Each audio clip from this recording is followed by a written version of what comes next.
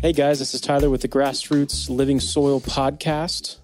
Today I'm really happy to bring on the soil doctor here today.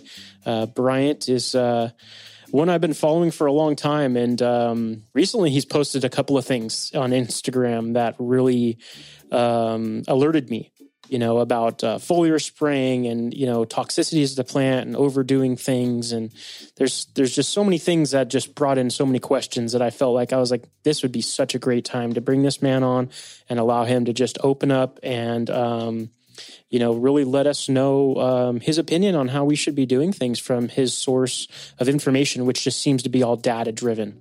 So I'd like to just thank Bryant for coming on today, and welcome to the Grassroots podcast. If you can tell us a little bit about yourself. Yeah, well, thank you for having me, and I'm excited to talk to you today. I am a certified crop advisor through the American Association of Agronomy. So I was trained and I passed the test in numerous facets of crop management, but I specifically focus on nutrient management and primarily in organic systems. So I help growers in multiple crop segments, but primarily cannabis, optimize their nutrition, both with pre-plant soil amendments and mid-season applications. And I do that as much as possible through soil testing, tissue testing, irrigation water testing.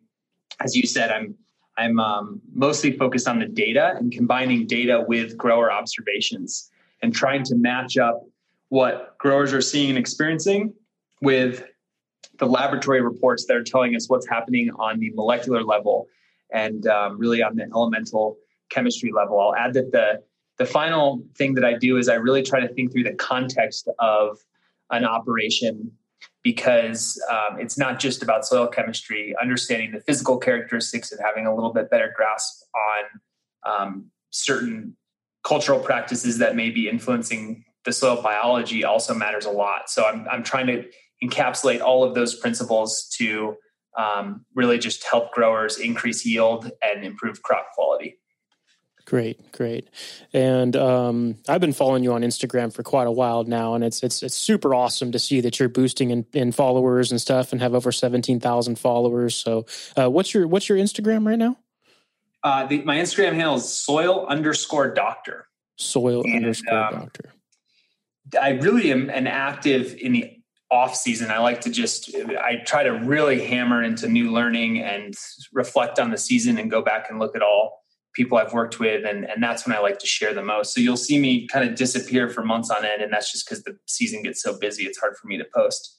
Great. And I just wanted to cover that and go over that in the beginning of our podcast here, because I know all of my followers and everybody listening to this is going to be Instagram based and everything like that. So I just wanted to give them a chance to get out there and get to your content that I found so helpful to myself as fast as physically possible.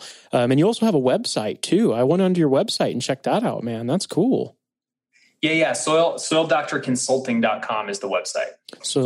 I also want to mention that this year I launched an online course called Become a Cannabis Soil Expert, where I go really, really deep into cannabis soil and crop nutrition and everything I've learned over the last several years working with hundreds of growers. And so that's on my website. People can check that out as well. Perfect. I saw that link on there. That is awesome. And I saw that we can email you our Logan Labs reports, our soil reports, probably any kind of data that we're getting from any part of the field and deliver it to you and help us summarize that kind of stuff, I'm assuming. Yeah. So on my website, you can order recommendations. So if you have a soil test already from Logan Labs, it's a $40 recommendation. If you don't have the soil test, you can order the test and the recommendation all in one fell swoop. Same with compost tests, irrigation water tests, tissue tests. You can order all of those tests and recommendations on my site. Great.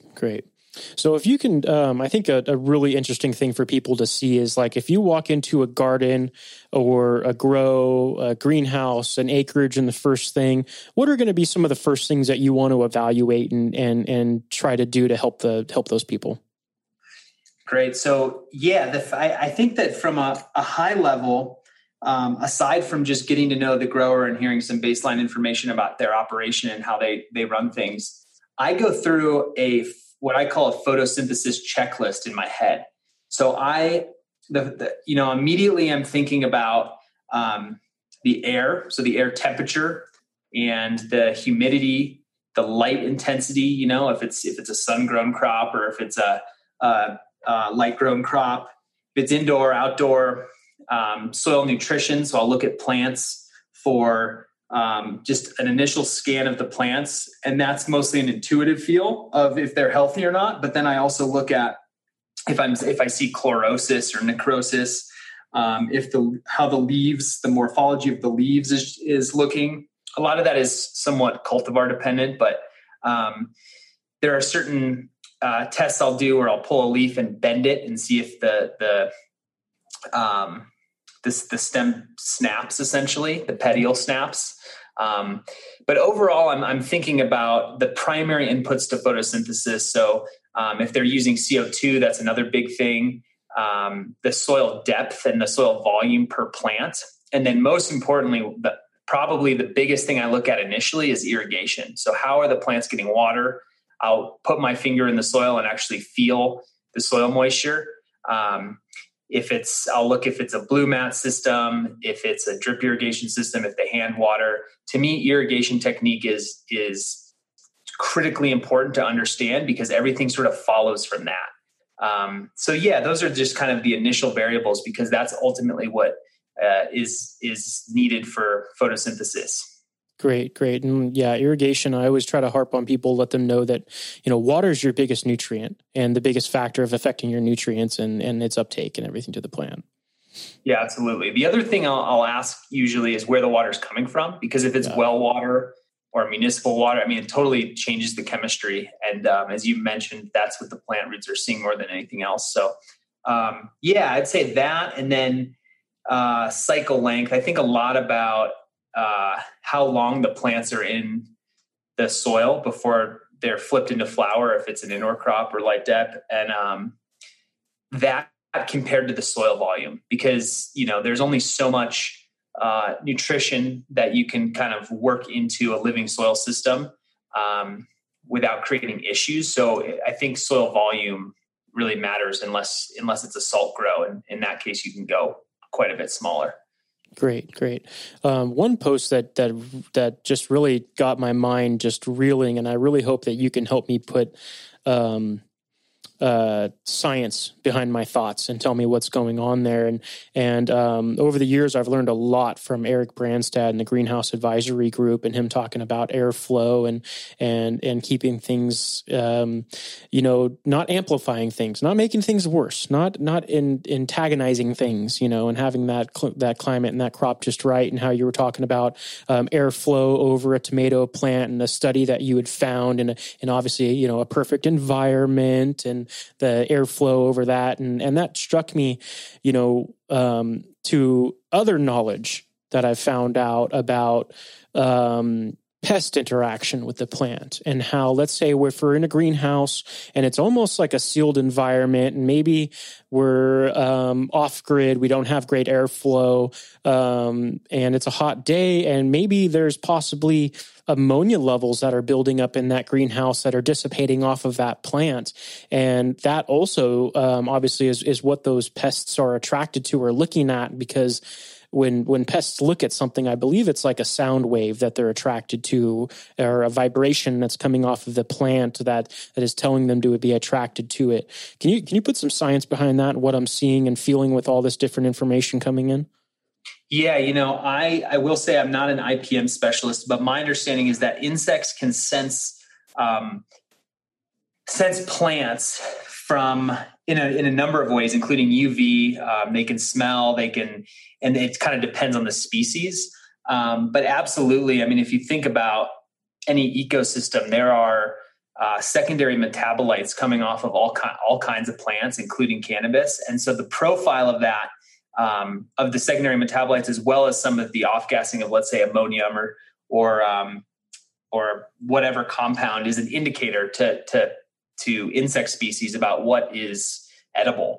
So what I've heard over and over again is that aphids have very simple digestive tracts. They can't necessarily digest long chain compounds like lipids or complete proteins. And so they like plants that have these simple carbohydrates. I don't know if that's perfectly accurate, but the point is, if you grow a healthy plant, it's going to be more pest and disease resistant. So when it comes to airflow, how that relates to airflow, I think about airflow more as when it comes to pest and disease management, is more about relative humidity. Because if you, especially with fungal disease, fungal disease again depends on the pathogen, but it thrives at a specific relative humidity and temperature. And so if you get into a zone, let's just use powdery mildew as a simple example that's been studied extensively, especially in wine grapes in California. If the humidity and the temperature reach a certain point, it just proliferates rapidly. And so the advantage of airflow around plants is it is constantly lowering the relative humidity right on the phyllosphere, right on the leaf surface. And that's what actually matters, because that's where the fungus grows. So forever in my head, I've thought you want airflow to just constantly be keeping the relative humidity down. However, what I read in this study that was both intuitive, but also I had never thought about it, is plants are, again, during photosynthesis, they are putting out oxygen and water. And so right against that leaf surface, it's saturating that area with oxygen and water. And that air movement actually pushes that oxygen out and replenishes the CO2, which the plant is using for photosynthesis. And so there's actually multiple functions to airflow. One is the relative humidity effect. The other is just replenishing the CO2 for photosynthesis. Wow. Great. I haven't heard that this science backed spoken that way. That's awesome. We've got a few different factors here. We've got transpiration, where the leaves are almost sweating in a certain sense. They're letting out their heat, and I think a lot of people don't know that in a certain sense, and that's why you have dew or humidity, and sometimes building up in greenhouses and stuff like that. And then I can also see. I know I don't get I'm getting a lot of data through the sap testing that I've done, and I've noticed a big translation into not having any nitrate levels in my sap and no pest pressure. So like 2 years in a row, I've not had any pest pressure that I can really worry about. And I've reflected, just looking back at my data, looking back at everything, and been like, okay, I don't see any nitrate levels in that sap compared to other people that, have had that I've been able to see their sap tests, and boom, it's like bugs are there. It's like an indicator or a precursor almost. Yeah. Free nitrate is known as a very problematic, again, it's sort of an insect attractant. I don't know if that's a sensing mechanism or when they take a bite and they find that free nitrate, they're attracted to it.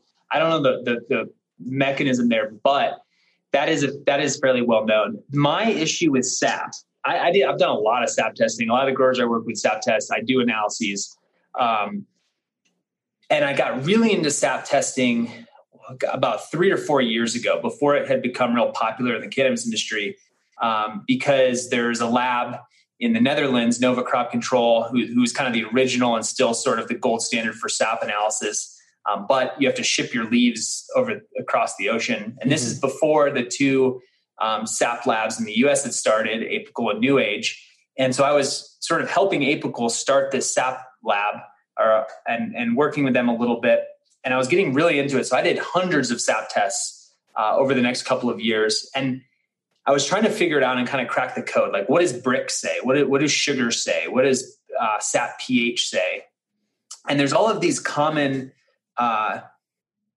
things that you hear over and over again about sap pH and Brix. If Brix is high, pest pressure is low, et cetera.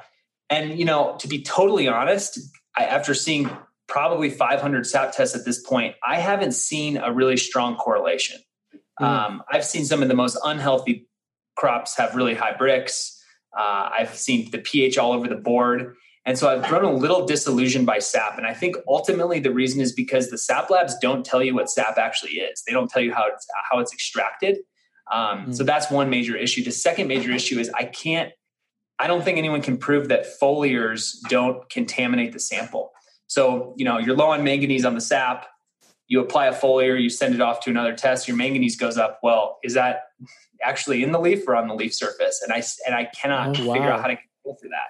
And so I want to start sort of spreading that message a little more, not to be a naysayer or a skeptic, but because I think it's really important that we don't know what we're looking at when we're looking at sap. We don't know if it's just squeezed, if it's vacuole, like what cellular constituents are in it, if it's pure xylem fluid or phloem fluid. All this really, really matters.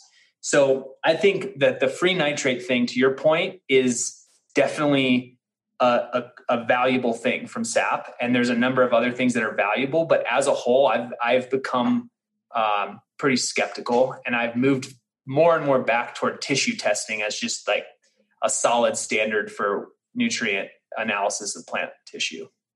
Okay. And in that's comparatively to in a tissue test, that's where they're like taking it and they're burning it and then analyzing it afterwards. Yeah. So they're looking at all of the nutrients in the entire leaf. And that includes everything in the vacuole, everything in the cytoplasm, everything in the entire leaf. So it's kind of a fossil record. It's like everything that's been taken up by that leaf to that point in time, 100% of every element. And what does it take to do a tissue test as far as submitting a sample? Is there your sample size? What does that look like? Yeah, so the other reason I like it is because it's less sensitive. Sap, it needs to get to the lab immediately.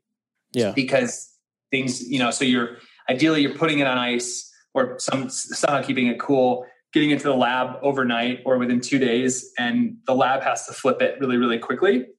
And with tissue, because they're digesting the entire leaf, it can show up desiccated. It doesn't matter as long as it's not super moldy. It's better in that way because again, it's just a whole digest. So it doesn't matter because if you think about it with sap, you put that sample in the male, ammonium and nitrate could be converting from one form to the other in the male. It doesn't matter with tissue because they're just looking at total nitrogen. So that's one difference. The other difference is you don't necessarily have to do new versus old growth, which is what you do on sap analysis to look at the gradient of nutrients across the plant because certain nutrients are mobile versus immobile. And then the final difference is it's half the price. So if price is I'm a fan of testing frequently, like every week, taking a tissue test all the way through an entire cycle will teach you so much about how nutrients move throughout the plant, both in veg and then into flower. For example, you'll see calcium, magnesium go up as they're moved around a little bit, and nitrogen and phosphorus go down because they're getting all pushed into the flower. So there's some interesting trends that really help people understand nutrient dynamics in cannabis. But overall, I'd say the sampling is relatively the same. The final thing I'll say with tissue is that you're taking new but fully expanded leaves. So new leaves are always small. I don't know. So a fully expanded leaf is usually like several leaf nodes down. Middle of the plant. It ends up being kind of a moderately aged leaf by the time you get to a fully expanded leaf. So that's the real kicker. You just don't want to be pulling leaves from the bottom of plants. The final thing I'll say is it's much easier to identify nutrient deficiencies with tissue tests because there are research established targets. And I've just validated this over and over again. So it's crystal clear if there's a deficiency, you're going to see it on a tissue test. Sap testing, the interpretation is a little bit more nuanced and a little more challenging. And even easier is if you take healthy plants, do a tissue test, take unhealthy plants, do a tissue test, and do this side by side. And then it's always just crystal clear. Awesome. And with the tissue test, are they measuring those levels in a ppm? Yes. It depends. Percentage. So ppm and percent are just a couple orders of magnitude off. So with the macronutrients, it's percent. Micronutrients, it's ppm. Okay. Makes sense.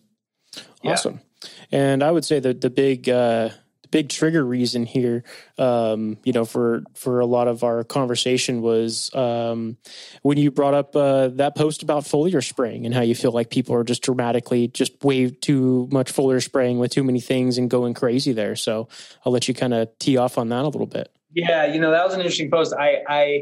I feel it might have been a little bit misinterpreted because I'm not anti-foliar, but I'm bringing up foliars for two reasons. One is, well, when I started gardening, I don't know, 15 years ago, foliars weren't, maybe it was just the community of gardeners I was running in. They weren't as much of a thing.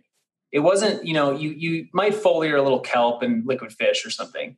And I feel that foliars have gotten way more popular, which is probably a really good thing. But it made me think, like, is this what's going on here? And so I wanted to call attention to two things. The first is economic. So every grower, and in the cannabis industry, that the price has remained that which, you can justify. If you can get more yield from a foliar, you can justify it. But I also work with a lot of other growers, veggie crops and fruit crops, and it takes a lot of time, a lot of labor, a lot of equipment. I work with a lot of people at scale. So, a 5-acre foliar isn't a small task. And so to me, every action a grower takes should justify itself economically. So I guess the first thing I was just mentioning is, like, is it worth it? Like, how do you know that your foliars are truly working? And to me, I love split testing, taking half your room, foliar applying, taking the other half, not foliar applying, and just seeing the difference and seeing if it pays for itself, because that's a lot of time doing foliars. The second thing I already mentioned, which is, how do you know a foliar is working? I think that sap testing is the worst way, because I think that it's impossible to know if they're getting into the plant or not. And then the final thing is, a lot of these substances, the molecular size of them is too large to actually make it through the stomata. And I've heard a lot of sort of what I would call BS, or at least things that don't align with the first principles of plant physiology, which is like, it's so charged, it goes right through the cell wall. And I just don't buy a lot of those product claims. And so to me, if you're foliar applying a large molecular substance, it may not be actually making it into the plant. So what's interesting to me, though, is, like, on the flips. So those are my like things I want people to start thinking about. On the flip side, I truly believe that a targeted foliar application is an incredible tool. And I also think that foliars in general do something to keep the RPMs high, the photosynthetic RPMs just revving. So I'm not anti-foliars. I don't want to say, like, don't foliar. I just think people should focus on healthy, balanced, sufficient soil first, and then layer on foliars. Because without really, really good soil, it's, you're just kind of fighting an uphill battle.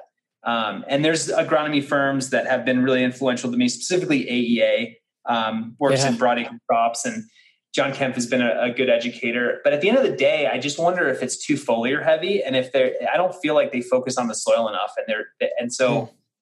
That's sort of been a critique of mine for a while. And so I'm just throwing that kind of critique into the conversation just to have people start thinking about it. Nice. So, what is your preferred, let's say we can focus on this. You've worked pretty heavily with Colta. Colta has been running a big, massive amount of raised beds. We've got a 4-foot wide by 120 foot long raised bed. Can you talk about how we're going to collect samples from that large of a raised bed and send in a sample, and how would we be sampling a field with that many beds and that many different ecosystems? Yeah, it's a great question. And, I was just in a 25-acre orchard. So it gets even crazier there, where I'm taking one tissue test from 25 acres. So that 25 acres is too big. I'd say you should keep it at 5-acre blocks. But in the case of Colta, you just want to pull, what you're going for is an aggregate sample of that's the most representative as possible. And it sounds crazy to take, let's say, 50 or 60 leaves from a massive block of plants. It seems like too few, but you'd be surprised, and I've done this over and over again, where I take a sample and I would walk down a row, to answer your question, and I would pull the fully expanded new growth, one leaf from every fifth plant. And I would zigzag and kind of be as random as possible, not cherry picking, not using my mental bias to think that's a really healthy leaf or that's a really unhealthy leaf, and just find the fully expanded new growth on maybe every 5th or every 10th plant, create an aggregate sample, put it in a bag, ship it off. And it may not sound like enough, but if you do the same thing over again with different plants and different rows, the two tests are going to look super similar, to the point where there are a few parts per million off in one direction or another, but the ultimate management decision is the same. And that's what matters. Oh, okay. So, and the same thing with soil testing. But the key is randomization, taking your own bias out of it, and just getting aggregate. The more leaves or the more soil samples in an area, the better. That's what decreases the variability of the final test result. So the more leaves, the better across the entire block. Nice. And specifically with Colta, I think you guys have done some really awesome cover cropping. Can you talk about the cover cropping that they're doing? Yeah, that was interesting. They had a disease path. When I first started working with them, they had I think, fairly unidentified soil disease. It was a fungal disease, it seemed. And they had some soils that they had cropped once or twice and were pretty depleted from a nutrient standpoint. It just felt like the original mixes may not have had a whole lot of compost. The CEC, which isn't the best measurement on a soilless media, but I still look at it, the CEC was low. So what's the CEC?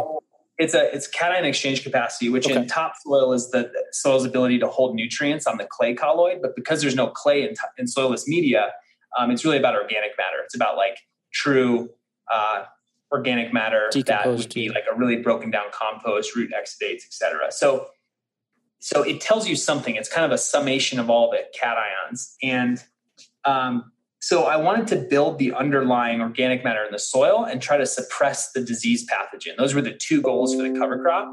So we went with a mustard. Mustards have compounds that are naturally very suppressive to disease. And so it was a mustard, and there were a few other species I posted on the Instagram. I'd help a lot of guys with cover crops, so I can't remember the exact blend, but I think peas, some kind of legume for nitrogen fixation, the mustards for disease suppression, and then something else just to build biomass. And they incorporated those. They tilled them in lightly, I think, into the first few inches with the minerals. And so far, their plants are doing great. But their plants are huge. So as of today, I think they need a little more nutrition to finish out. Nice. So how often are you going out there and helping them out? So I used to go to farms all the time, but it quickly became unsustainable just in terms of the amount of visits and travel. So now I primarily just look at the data and look at pictures and help people sort of remotely. So I'm more specialized in terms of just helping guide nutrient management through data. And I leave it to the growers to sort of fill in the remainder of the context. Because even if I'm out on a farm for a day, that's not enough context for me to understand what's actually happening. A week later, for example, how they actually. So to me, like I'd actually have to work at an operation for a month to see how to get all of the context of how it works. So I'm trying to fill just a very specific role, which is guiding nutrient management. Awesome. So I've been using Logan Labs throughout the years to do my saturated paste testing, where I'm sending in a sample of my soil, sending in a sample of my water. They're combining them, and then I'm able to look at my available nutrients to the plant, just like if they were to recreate that situation as close as they could in a laboratory. Would you suggest that I always continue to use Logan Labs because I started with them, or would it be okay to find something locally to me that maybe is more cost effective, or would that not be a great solution? So that's a great question. I think changing labs is, I dread the day I have to change labs. And that's only because I have seen all my soil tests, probably 10,000 soil tests from Logan Labs. So I'm super calibrated to that lab's numbers, which is quite unfortunate actually, because sort of ties me to a lab. And so any grower who's gotten tests from a specific lab, it's really not advised to change labs if you're trying to compare data from year to year. Even the same testing protocols from two different labs will tend to lead to very different results. That's because the shake time is different, the scoops they use, even the containers that they use for testing, all those things matter. And so it's just, I've changed SAP labs, and it's like you're starting from square one. That's the reason you don't want to switch labs, is if you're trying to compare data from year to year, or you're trying to interpret it the same way you've interpreted it before, it's not a good situation. The second reason is because I deeply believe that you have to get some kind of solubility test in soilless media. These standard soil tests that most labs use across the country are developed for topsoil and are not very well correlated to plant health or yield in a soilless media. So if you had a local lab that was cheaper that ran a taste test or some kind of light, very, very light acid extraction, then by all means, that's a good choice, but you'd have to calibrate to their target numbers over time. Great. And I saw was it you that posted a picture of this little tiny spoon for sampling? Yeah. That's a laboratory, right? Yeah. So Logan, I visited Logan. I went to Logan Lab because I wanted to understand everything, just every detail of how they run tests, how they prepare samples, their equipment, their protocols, because it allows me to interpret it even better. And pretty much across the board, soil labs use this little 2 milliliter scoop to test topsoil. And that is such a small quantity of soil. And it actually, believe it or not, it works very well in topsoil because topsoil is super homogeneous. It's very evenly mixed through the ages. It's been mixed geologically. And so in an aggregate sample, they blend it. So they aggregate it even further and make it even more homogeneous. Then they take a 2 milliliter scoop, and it is highly consistent.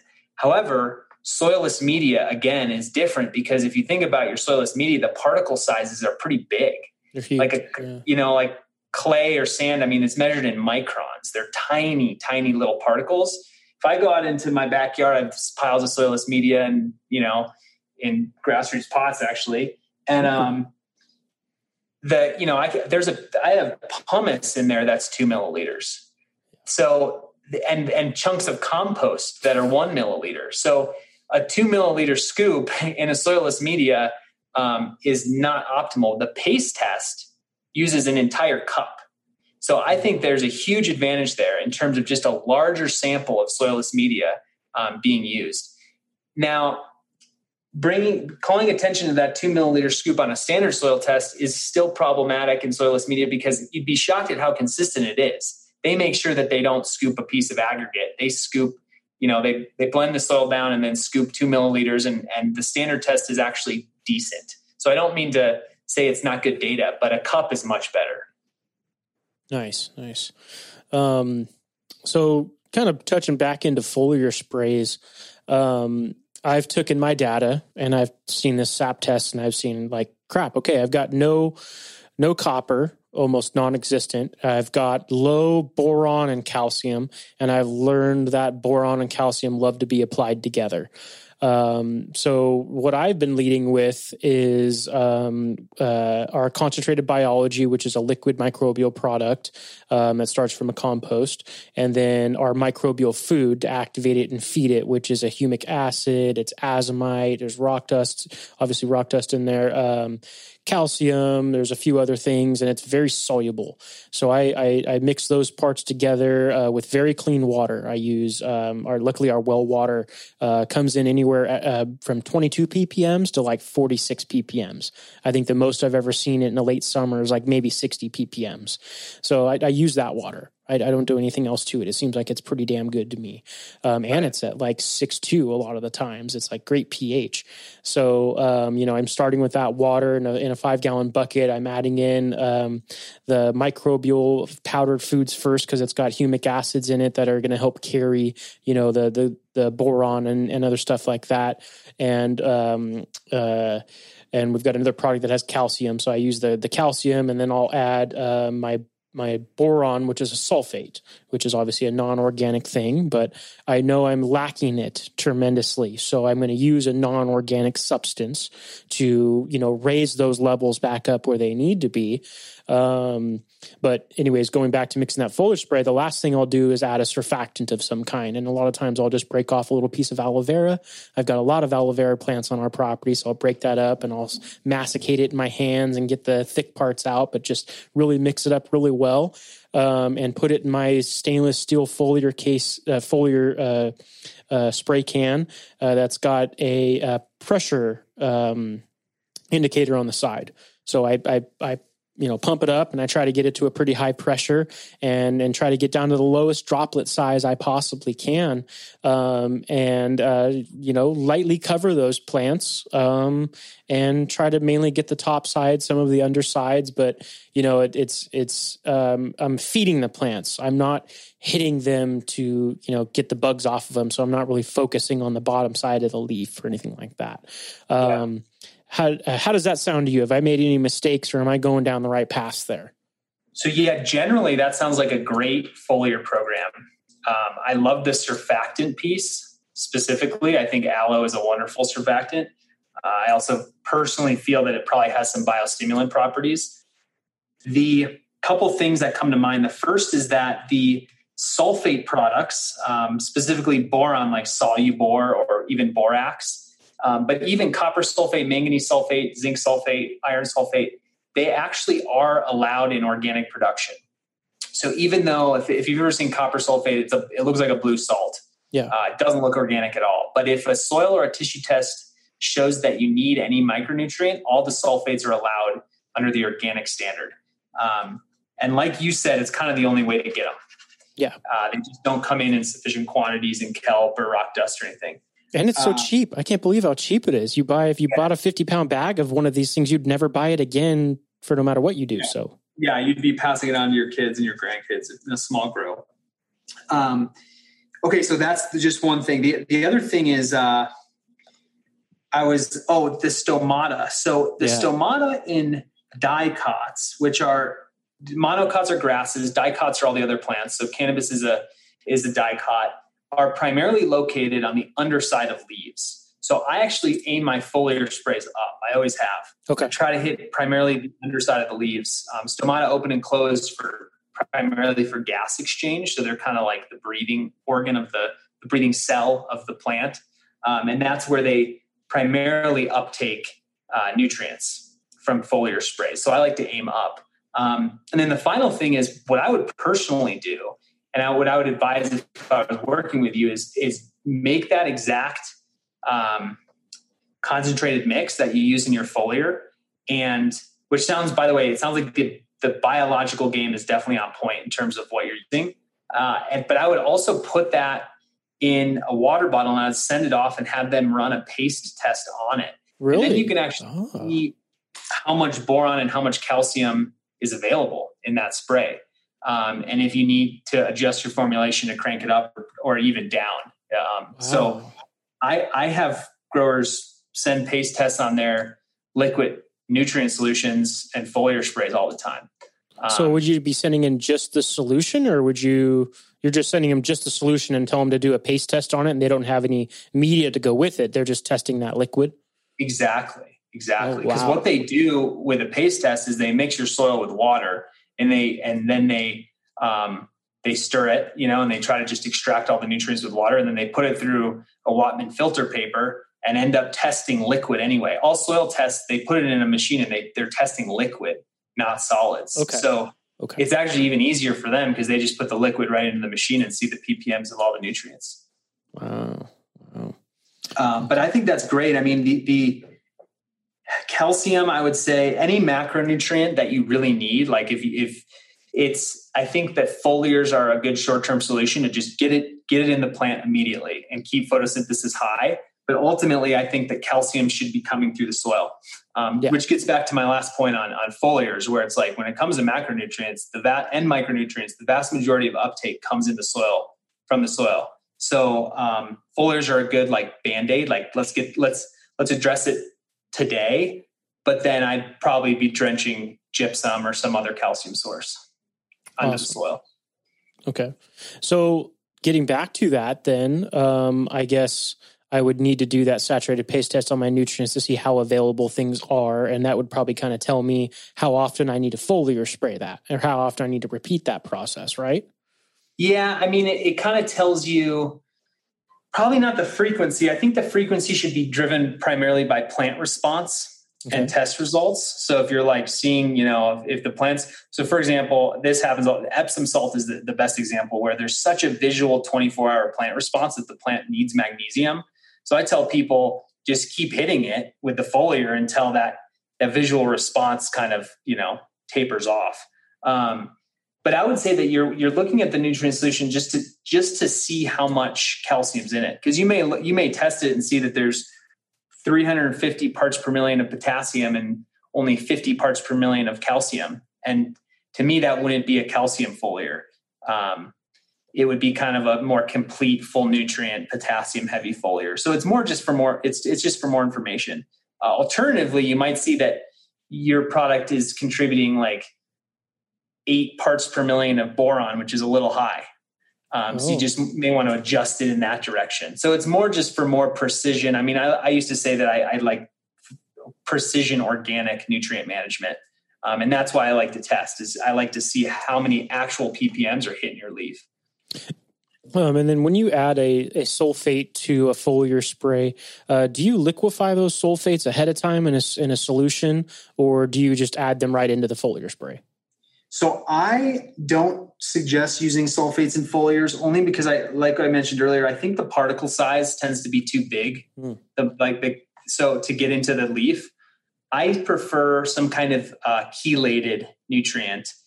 And so traditional chelation is not organic and I think is not horrible, but if used repeatedly is toxic. So I don't ever recommend chelated synthetically chelated products, but in organics, there's amino chelation. So they use like a amino acid like derived from soybean meal. So I tend to recommend an amino chelated micronutrient instead of a micronutrient sulfate. Okay. So amino, and I would be looking that up specifically under every different trace element. It would just be mixed into that kind of chelated solution in a liquid form? Yeah. So like usually I'll buy like a manganese, amino chelated manganese. I have a separate powder that's amino chelated iron. And so I can pinpoint the exact nutrient I need and mix those together. They're all tank compatible. So you can be like, I need boron and calcium. So you put an amino chelated calcium with an amino chelated boron in the same tank. What sources are you going to purchase that kind of stuff? Is there one specific company or is it vast? We can shop pretty widely for this stuff. Unfortunately, there's not that many. I mean, there's probably like 4 brands I've come across. One is Albion Metallisate and the other is Biomin. Biomin. Okay. I've heard of that. In small grows, and I'm pretty sure they're like 2 companies from the same group of people. Essentially, they split or whatever. So I think the products are fairly comparable. I tend to gravitate toward Albion, but another super, super effective amino chelated foliar would be something you make like from a ferment, like an eggshell KNF prep. Not a good idea at scale. And like I said, like, good luck making enough for like a 10-acre foliar. But if you're just a home grower, eggshells and vinegar type of, look it up in the Jadam book or whatever you're using. Yeah, that's a huge practice right now. Okay. Yeah, I think it's a very effective foliar, and that's amino chelated. It's just homemade. Beautiful, beautiful. Well, there's so many people that are diving so deep into KNF stuff right now. I feel like that's just such a vast network of knowledge there. And there's some great people out there in our industry that are educating people on that stuff. So that's awesome. I love whenever you can use something from another source for cheaper or make it yourself. That's just definitely what it's all about in cultivation. Yeah. And unfortunately, I haven't dove into it because, again, at scale, it's just like, it's not the right approach, but it absolutely gives you more power and more control to be able to make your own inputs, because like sap testing, which is a black box, we don't know how they're extracting the sap. Same thing with these amino chelated products. How are they making them? What are they derived from? Where are they coming from? Are the soybeans GMO? Like, it's just, there's more questions than answers. But when you do it yourself, you're like, yeah, I know, exactly how this was made. And to me, that's a very, it gets kind of beyond like plant health and gets more into like the purpose of why we're doing this. So to me, there's like a really special connection with gardening and farming when we have those types of inputs. It makes it sort of more, it makes it a little deeper and more fulfilling. Great. So when you go into a cannabis grow and you see it's pretty much monocropped, what were the first kind of plants that you would like to add into their diversity that you want to bring into that you would suggest? This may sound like anathema, but in an indoor environment, I like just cannabis. I don't like to see anything else. Yeah, okay. To be honest, I like a clean, and again, it's like, it goes against so many of my ecological principles, but that's what for production, for economic reasons and for production, I want a monocrop. I work with a guy a little bit named Steve, who is totally different in that way. He has like multi-species cover crops, and I think that can work, but he's on, like his 40th run, and he's really dialed it in. So it's a cool thing, but I think for the average grower, I think it should be totally one species. Now, outdoors is 100% different. I would want, well, let's see, it kind of depends on the scale and the setup and everything. Ground, like a living ground cover doesn't matter as much to me. And people run into trouble with that, especially if they're using grasses as like a cover crop. They're just so competitive. Even like a red clover can be so competitive to the actual cannabis that I actually like border crops. So I like to see flowers and just a diverse sort of ecosystem around the grow. I think that is really important. Sometimes the healthiest operations I've ever seen are the ones tucked away, kind of the more black market operations in the forest. And so they're surrounded by this native apex ecosystem that's like already thriving. To me, that's ideal. Which, if you don't have that option, you don't have that option. And I wouldn't say buy a piece of forest and cut half of it down to start a cannabis operation. I just think that native buffer strips and pollinator gardens and just trying to plant trees. I mean, if you plant fruit trees, I think just general diversity around the operation is the name of the game more than anything. And then otherwise, I think it's kind of pest specific. So if you're grappling with a specific pest, I'm sure that, I have charts on like different companion species that I might look up, but otherwise I would just go for diversity. Great. When you accompany somebody, this is probably very common on social media more than anything, and they're having problems or having issues, I'm guessing the first kind of data that you're hoping to get from them is to get them to do some sort of a soil test, correct? Yeah, usually. I mean, there are I'm getting better at physical diagnosis of symptoms, but it should be, you'd think physical diagnosis would be so easy, but they always show up a little different depending on the cultivar and the timing, how far in the flower they are, and so I think beyond just making guesses, by far the best thing is a tissue test and a soil test simultaneously. So like if you're seeing an issue, full soil test, tissue test is the baseline.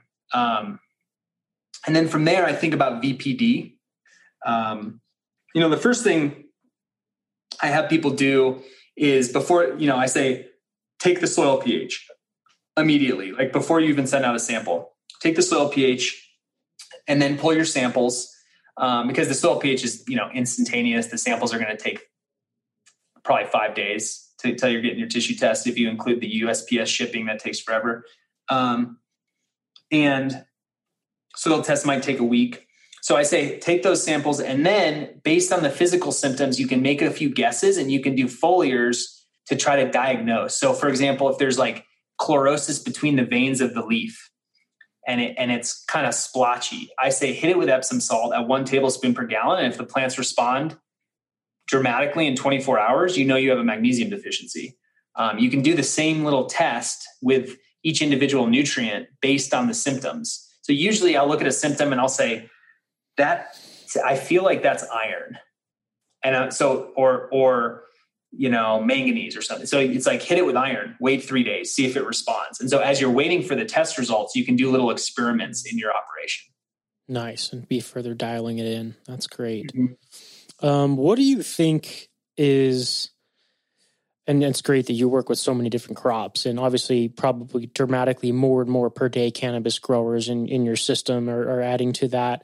What do you think is cannabis growers' biggest issue they give themselves or create themselves? That's an exceptional question. I think there's often a mindset of more is better. Or more specifically, maybe a little different in flavor, is if you have a deficiency, you should just add more of that nutrient. But oftentimes deficiencies are a result of an excess of another nutrient, or they're a result of vapor pressure deficit or irrigation technique, or even pot size. A lot of nutrients are uptaken, like the roots have to literally, your root volume has to be big enough to hit the nutrient. So there's other variables to nutrient management beyond just the amount of nutrient that you're applying.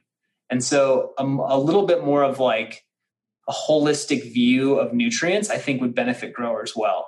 The other thing,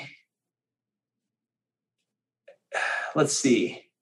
I personally think that organic cultivation, and this is why I do what I do, it lacks precision. So I do appreciate and nod to the hydro and salt growers who are using hyper precision and crop steering techniques. And I just think that we can have more precision in organic management. It's harder, but at the end of the day, you can create this wonderful product that's super biological. It's organically grown. If there's ever, an organic standard, consumers will definitely prefer that. And so we can add precision with testing into the mix and use organic products. And that's kind of what I focus on. And the final thing, and this is just kind of a hypothesis of mine, is I think organic growers tend to go too light on phosphorus because it's challenging. There's not that many liquid organic phosphorus products. The solubility of the dry products is fairly low. And I'll also add that I don't want anyone to misinterpret this and just go put down a bunch of phosphorus, because you can create a lot of issues, including a lot of environmental problems that we're all trying to solve. Phosphorus in ecosystems is one of the worst things ever. So yeah, it has to be used very consciously, but I think that we often go a little light on phos. I see that quite frequently. I don't know. I'll have to keep thinking about that question. It's such a good one. Great. Well, maybe you could do a post on it. I'd love to see that on social media. Just to talk about phosphorus, I've been using Pacific Grow CPhos. Yeah, I love it. That's what I recommend. Oh, okay. Good. So I've noticed it just makes my nutrient solutions crash in pH when I'm adding it. That's a great point. You got to watch out, because does that mean I'm adding too much? Well, not necessarily. They use the 7% phosphorus. It's 171 or 170. Is from phosphoric acid. So it's from the fish, but it's also stabilized with phosphoric acid. Most liquid fish is. Yeah. Their oceanic hydrolysate product is stabilized with sulfuric acid, which is actually really rare. So that if you think about, like, the most powerful pH down is phosphoric acid. So it's kind of a pH down in effect. So I recommend it fed very, very frequently at very low concentrations, so you won't see that crazy pH decrease in your water. Okay, so you're talking like 30 milliliters a gallon, 10 milliliters a gallon? Like 10 would be, I'm thinking more like, it totally depends, but more like 3, 5, something like that. Oh, wow. Okay, so I've been dramatically overusing it. The assumption here, though, is that your phosphorus in your soil is good, is at, let's say, 1,500 or 2,000 pounds of phosphate per acre on the standard test. So if you're already running like high levels of phosphorus, it's just a kiss, it's just a spoon feeding. Yeah. But like I was just looking at some tissue and soil tests earlier, they both were. I love when tissue and soil line up perfectly, and it's like both of them were like, you need phosphorus. And at that point, I was recommending, I think, 20 mils per gallon, and just repeated every single irrigation because that grower needed phosphorus. But yeah, you might just be applying a lot, and it's just a lot of phosphoric acid. Now, the other thing is it depends on your water, right? Because if the alkalinity of your water is really high, it's not going to drop the pH as quickly. But if you have really clean water, like you're saying, with only a few ppms total, it's going to drop it like a rock really, really fast. Yeah. Oh, definitely. But I'm using too much of it now that I think about it, like in going back. I've been using it mainly in my root drenches. I do like just a once a week root drench with my biology products and microbe foods and whatever additives, obviously, because now I'm in bloom and hitting them with the phosphorus. I've done 1 or 2 foliar sprays, obviously, because just help transitioning that bloom aspect. No way it couldn't be super helpful to the plant, especially with all those oils and Lord, that is the stinkiest stuff I've ever smelt, I think. Oh yeah. I mean, a lot of products in organic production, the stinkier the better. I mean, I just spread composted poultry manure at my farm, and it's like it beats a liquid fish for sure. It's horrible. Crazy. Can you speak about your personal farm and what you got going on there? Yeah. So I've pulled back on my personal cannabis growing because I don't like to process it. I'm too busy to like properly, process it and cure it. And there's no way. I hate trimming. I just like don't. Oh gosh! So don't even mention that on this podcast. We don't talk about. Yeah, so I've scaled back, and so right now I've always been a veggie grower. I've always been a passionate gardener. So my wife and I have a huge vegetable garden that's just like probably the most prolific garden I've ever had. You have massive watermelon and just amazing veggies. And then I'm also putting in an orchard. So I'm putting in a 3-acre block of peaches and another 1 acre of diversified kind of food forest style experimental fruit crops, a lot of sweet cherries. I'm planting some nut crops. And for my area, nuts don't really produce. So I'm just trying to push the limits on pine nuts and some other interesting species. But I'm really into perennial agroecosystems. I believe that the most sustainable way to produce food into the future is in perennial systems. And that's not to say that we shouldn't be growing annuals, because I actually think there's this wonderful opportunity to grow annuals in an orchard. So I'm making my alleys really wide between my trees. Okay. So I'm planting peach trees, and then I'm going to alley crop in between the peach trees. Annuals, I'm going to run chickens. So there's a system developed primarily by Joel Salatin, really cool, old kind of pioneering regenerative farmer who recently has kind of been canceled for his social stuff. But he has these chicken tractors, and you can move these chickens through the orchard. So I'm going to be grazing. Alley cropping, but primarily like growing, peaches, which to me is like it's a very special crop. It was bred from almonds, or it was developed from almonds. So like peaches don't really exist in nature. Humans have bred them from an almond, kind of like humans have bred a poodle from a wolf. So it's just this interesting species that, I mean, first, it's my favorite fruit.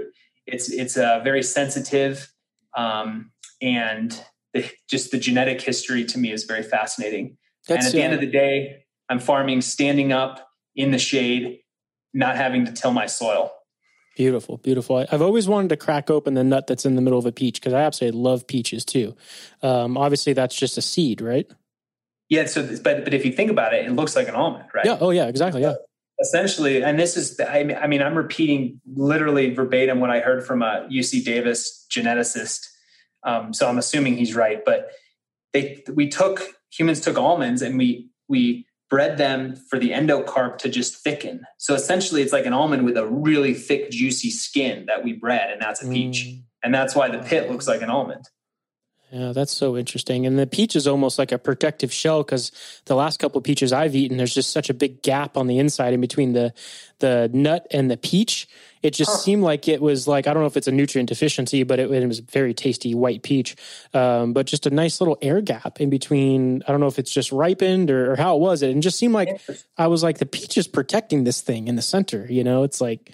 Yeah, well, it's definitely doing that, but I don't think the air gap is desirable. I'm not sure what that is, though. I mean, lack of density, obviously.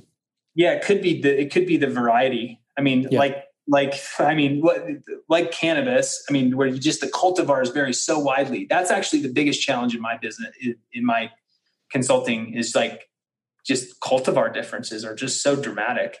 Oh yeah, and every place is like, yeah, we're going to start out with 60 or 80 strains, and then maybe we'll land on 20 or 30, and just we'll figure out what works best with us. And it's like, I'd rather start with one, and then get good at that one and build out from there, right? I mean, if you could, I would much rather have 4 winners that very trustworthy people have made money on for a long time, and then I know dispensaries are going to buy. I would have 4, but everyone's passionate about a different angle in agriculture. And if I was a genetics guy and I was really passionate about different cultivars and I had been, collecting strains, and it might be different. I might be into that element, but I'm more into, soil, nutrition, production. And so to me, I just want the best. I just want the winning 4 varieties. And then the beauty of doing fewer, to your point, is you can optimize the hell out of the few that are good and you want to have in your collection for 30 years, meaning you can just sap test and tissue test and just really hone in on the nutrient requirements and the VPD requirements and because they're all going to be optimized at these different levels. So I'm coaching people and helping people get in this range where the vast majority of cultivars will thrive, but there's so much more optimization to be had if you focus on individuals. Definitely. Dramatically. So dramatically. I had something a second ago that I thought was going to be really good. A good question there. I would say, for you, is there anything in this podcast here that we haven't spoke about yet that you were kind of hoping to key into today? Not really. My big push lately, there's 100 and some people signed up for my online course. They're all super thrilled. I haven't really been pushing it lately, but if any of your listeners are listening to this and liking the content and liking the information, I go way, way, way deeper in this course that I just launched. And I'm adding to it constantly. So I'm adding a topsoil module. So there's a bunch of modules. One goes through all the organic products, both dry and liquid, in the toolbox for growers. So I just go through alfalfa meal, blood meal. I go through every one in depth. I then talk about how to test your soil and amend soil and build the optimal soilless media. And I talk about mid-season fertility, so how to tissue test, how to feed, et cetera. And then the final is just advanced techniques and troubleshooting. And I'm going to add another module, which is about how to manage topsoil, because I work with guys who are growing, an acre or 2 acres. I don't know how legally, but I don't care. Yeah. I don't ask questions. And to me, that type of management is really, really fascinating. And I really love cannabis cultivation at scale. So that module is going to be added. So I guess my point is, if your listeners are interested, I'd love to have them on board the online course, and I can give more information at some point. Great. That's exciting. What is the cost of the course that you have going on there? It's $1,500. Okay. Sounds like a big ticket item. And I guess most of the guys in it are easily paying for the course within one season with just growing an extra pound of flower. And a lot of them have paid for it many times over. I'll also just say that if it's a really good class, so it's an excellent class for commercial growers and professional growers who are making money growing. But it's also a really good class for someone who's just extremely passionate about cannabis cultivation and just wants to be just totally level up. It's a big price tag for the home grower with 4 plants. I understand. But that's just kind of how I had to price it to make it worthwhile. Yes, definitely. I thought of that question I was thinking about earlier before I thought about that closing kind of thing I want to do. But we all know cannabis growers are synonymous and famous for overwatering. Especially I've talked to so many consultants and it's just like, man, the biggest thing is people just overwatering too much. Can you give us some tips on irrigation and how to dial that in for your specific situation? Yeah. I'm a huge fan. I think the best way to think about it, I think more about dryback. So, and I also break it down into, veg versus flower. So I think that you want more frequent irrigation in veg and not these massive drenching events. So small dryback time,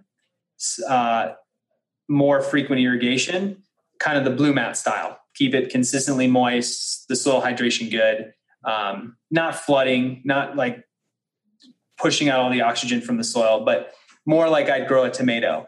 But then in flower, there's a crop steering technique where you increase you have larger dryback times.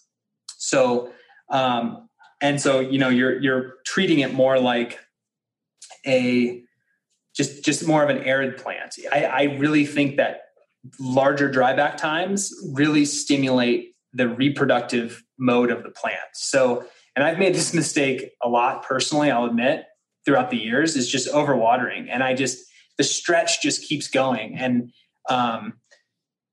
I think you really want to light is not the only thing you're communicating to that plant to transition into flower. Yeah. I think there's a huge opportunity for growers to think about, EC, pushing the EC higher, larger drybacks, less frequent irrigation, slightly lower temps, slightly lower relative humidity, and maybe a little higher VPD. Those aren't going to cause flowering or cause re-vegging, but I think that they're subtle yet powerful techniques to tell the plant to sort of switch. Otherwise, when it comes to watering, the best tip ever is you just feel your soil every day. Every day you're growing cannabis, you should feel your soil.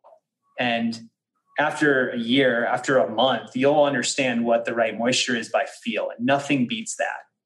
Tensiometers are great. Soil moisture sensors are great. I'm really into automated solenoids that turn on your irrigation at the exact, optimization of soil pore space, volumetric water and water tension and all this stuff. But at the end of the day, just nothing beats a field test. Yeah. Getting it out there. And going back to your own personal garden there, how often do you feed your veggie plants or do you even feed your veggie plants? Is it just planning on amending the soil and preloading it in there? So my personal technique, which I don't think is the best technique to grow cannabis, I do it because I'm busy and I'm not a commercial professional grower. So I'm trying to minimize my labor input to maximize, to labor input for yield. And that means I'm pretty much going water only. It depends on the year and it depends on the garden I'm growing in. But this year, I would say I slightly over amended the soil. I was planning on growing a seed plant, which I thought was going to get enormous. And I was just going to go old school, amend a huge amount of soil, give it tons of root volume, grow it in the garden, let it get 10 feet tall. But it was a clone that was struggling when I bought it. And it's still only 4 or 5 feet tall. And it's just not taking up the amount of nutrients I thought. So anyway, I over amended the soil. So I'm going water only. But in years past, what I would usually do is just kind of spoon feed it liquid amino acids for nitrogen. I amend the soil. I take a soil test. I amend the soil. I get all the micros right. I get all the cations right. I don't overwater to leach it out. And then I just spoon feed it nitrogen. And then right around flower, I hit it with, it depends, but usually I push the phosphorus a little harder. And I tend to have a high potassium compost that I'll top dress right around transition. And that kind of brings it home. So it's very like rudimentary old school, but I spend a lot more time with the growers I work with on precision management, fertigation, and customizing the nutrient plans. What I have done in my personal gardens is a lot of experimentation. So I'll do a lot of split tests. I'll do microbial applications of this row of 3 plants, but not to the row next to it. Which I think is impossible for normal cannabis growers to do. They just hit everything with everything. It's so hard for anybody to break up anything and do any sort of a test. I know. But it's the biggest opportunity to really, to me, like 1 to 2 split tests a year. And by year 20, you'll know exactly what works and what doesn't work. And you won't be wasting. But the guy who's feeding everything all the time will never actually know what's working. And never really have a true ROI too, or a calculable ROI. Is it the, aloe? Is it the coconut water? Is it the kelp? Is it what is actually working and what's not? And the only way to know is to do a proper split test. Yeah. I personally have dramatically backed off of IPM as far as adding beneficial bugs and as far as just doing, I think the cannabis culture itself has this like, I'm going to do my weekly foliar spray of a pesticide or some sort of like a Dr. Zymes or so many different products out there to just hit the plant with just as a preventative to prevent those things from happening. Me now, I've just found it, like you said, of just the more of, letting things happen themselves and nature take its course in a certain sense. And I've completely backed off of that stuff and just seen a tremendous, plant response of just getting back to organics. And is that probably what you suggest too? Am I going in the right direction with that? Yeah. My personal experience is if you have a small outdoor garden, you don't need to spray unless you have an issue. Good. I wanted to hear that. If you get mites, you should probably get beneficials in immediately, and the next season definitely, and you might want to start rotating. But again, that's if you have an issue. I'm lucky. I'm like you. With outdoor crops, they're really self-cleaning compared to a lot of other things I've seen. Indoor, I don't know. I feel like I'm not qualified enough to speak on this, but I would be a little bit more on it. Yeah. In an indoor environment. Not to say I'd be doing IPM sprays just all the time, no matter what. I think that's a little overboard. But again, it kind of depends. Like if you lose a crop because you're not on your IPM and you're in a big commercial setting, it sucks. Oh yeah. It could be a career ender. Right. So I understand the preventative approach there, but I think to your point, yeah. And kind of like foliars, like I think it's just good to ask the question, like, is this needed? Is this input of time, energy, resources, material, money needed right now? Do the plants need it? Because if the plants don't need it, then they will do better without it. And so again, more is not always better. And that's not only with nutrition, but with the IPM sprays as well. Great. Well, I think we've touched on some absolutely amazing stuff and wonderful technical issues, and we bounced back from that, and you came back on there amazing and got that question answered for me. And I think I've learned a lot. I'm going to have to go back and listen to this episode again just to learn more. Is there anything else you want to close on or talk about here today? Not at all. If anything comes up, feel free to pull me on again, but I've loved the conversation and I appreciate you bringing me on. Great. Well, everybody make sure you go back and rewind the first part of this where we talk about all the different ways that you can access the information from the Soil Doctor, his Instagram, his website, get on there and get his information from him, because I think it's so fascinating, and he's out there in real time too, and real crops behind him and real things happening and data there. So thank you for what you do. Thank you so much for open sourcing all of your information and not holding anything back. I really appreciate your true, honest opinion about every question I asked of you today. Thanks, Tyler. Thank you. You have a good one.